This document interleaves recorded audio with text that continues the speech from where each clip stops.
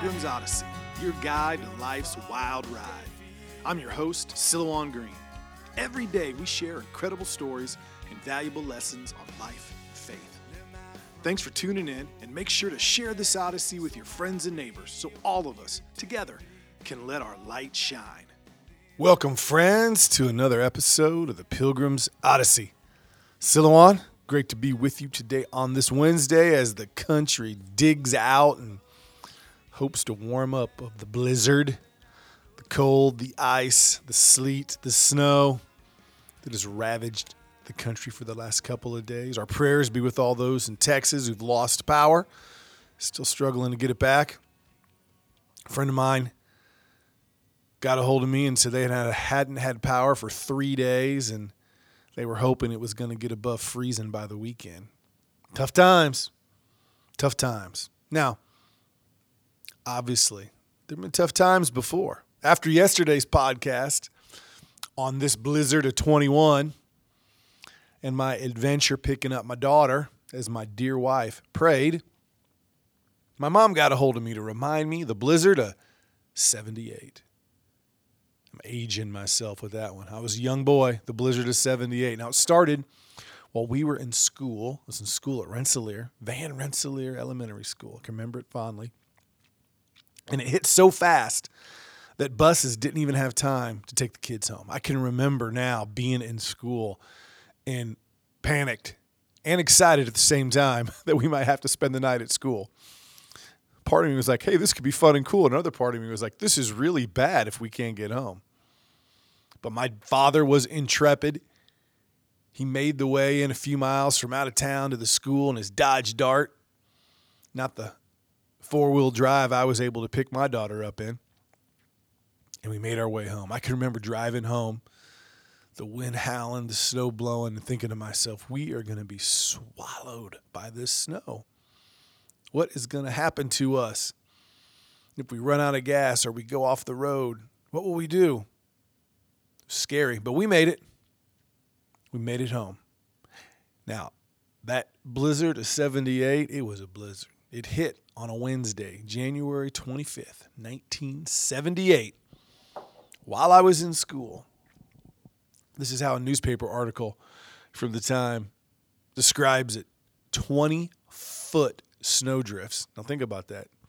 Across roads, took days to get to some people. 20-foot snowdrifts, 50-mile-an-hour wind gusts, and temperatures that went from 36 degrees to 0 degrees overnight. The National Weather Service says that epic snowstorm has little equal in the climatological record for Indiana. On a personal level, I can remember snowdrifts to the roof of our house. Now think about that. Look outside. Imagine a snowdrift going to the roof of your house. And my brothers and I climbing up it, getting to the roof to see what kind of view we had. I mean, we built snow caves you could stand in. The snow was so high.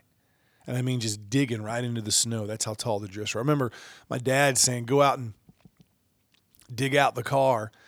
And we started on the roof of the car to dig it out. It was crazy. During that epic blizzard of 78, more than 70 people lost their lives across the region where it hit. 5 in Kentucky, 11 in Indiana, 51 in Ohio. There's a picture from the newspaper at the time that I used for the podcast today, and it's National Guardsmen using 14-ton armored personnel carriers to rescue stranded drivers and get food to people. That is how severe it was, how bad it was. Now, what was interesting to me the most about my mother reminding me of this, and my head going back to that time, and then looking up this article and realizing how many people died. Don't think about that. If 70 people died, think of how much other suffering there was.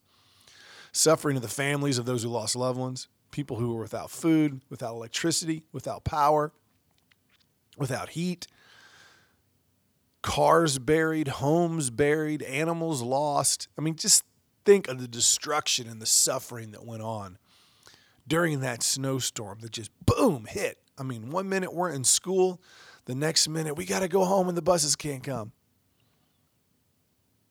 An amazing amount of suffering.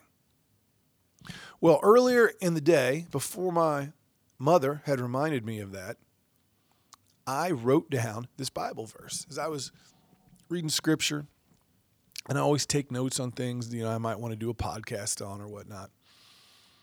Literally, earlier in that day, I read this from John chapter 16, verse 33. I've told you these things so that in me you may have peace. You will have suffering in this world. Be courageous. I've conquered the world. You will suffer. There will be blizzards. There will be feasts, famines, pestilences. One day you'll have money and the next day you won't. One day everything's great. You don't have a worry in the world, and the next day you get some bad medical news, whatever it is. To live is to suffer. So how do we respond? How do we respond? We respond by being courageous. And what allows us to be courageous? Faith in the God who has conquered the world. Now, what's interesting me about that, I have conquered the world. In a worldly sense, he had not conquered the world. He wasn't the king. He didn't have an army. He was being persecuted. He was suffering. What did it mean by, I have conquered the world? Well, he had conquered the things that enslave us. He'd conquered sin. He'd conquered pride. He had given us a doorway to the eternal, to a place where all these worldly things can't hurt us. In a sense, suffering is a highway to where he wants us to be. And it's in that we have peace. It's not the peace that we're not going to suffer. It's the peace that in our suffering, we share in the grace that God came here for. And it allows us to be courageous because we know that if we focus on the things that are important, if we focus on the things that help us rise up to face our suffering, family, friends, community, and we're courageous about it, we'll do the same thing. Even though the world may hurt us, we will conquer it. Lord knows we've faced COVID and lockdowns, tumultuous politics, a blizzard, power going out depending on where you live. And how do you face it? How do you conquer it? One, you keep your eye on faith. You keep your eye on what it means to be a Christian. You're not of this world. Focus on those other worldly things. And then what helps you rise up? Who took my daughter to work? Who got her home? Her dad. Who picked me up from school all those years ago? My dad. Now, you might not have a close family. You might be listening to this and you're alone. That's okay. You know what you need to do. You need to build relationships. You're not alone. There are people at church. There are people a couple houses you down from your street. Maybe they're alone. Come together. Reach out to people. You got to be courageous to conquer. You got to be willing to step out of your comfort zone. You got to be willing to build community, to make friends, to heal relationships and families, to get down on your knees and tell God you're angry at what's happened to you and just listen to what happens and what he says. You got to have the courage to do those things if you're going to conquer, but you can conquer. And it's not about how much money you got in the bank, and it's not about how big your house is, and it's not about how well known you are or how well liked you are. No. It's about recognizing through our faith we have got a road to the eternal. And it's an eternal spirit that reminds us of what is important. Humility, our faith, helping others, helping the poor. Being willing to go through storms and blizzards for the ones that we love. So as you dig out today, as people seem to be doing, I noticed it driving into work. As you dig out today and you clear your driveway and you get your car started and you come into work and you marvel at the storm that just hit us, may it remind you of all the things that allow us to conquer all the storms of life. Our faith, our family, our friends. Maybe sit down and reflect upon it. Maybe tell some stories of your own. I think one thing we don't do enough in today's culture is tell stories. Tell stories about things that you conquered when you were young. What a great way to embolden people, to give people hope. Make sure your grandkids know about that ice storm 30 years ago, 40 years ago. They know about troubles and travails that you've been in. Tell stories. Let people know. We live in a culture where it's like we want to do everything we can to avoid suffering, and it creates this lie that you can avoid suffering because you can't. And then people suffer and they go, well, what's wrong with me? Well, nothing's wrong with you because everybody suffers. But you can overcome it. You can get through it. You can rise above it.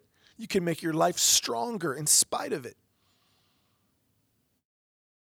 And easily, one of the best ways to remind each other and to share it with each other is to tell stories.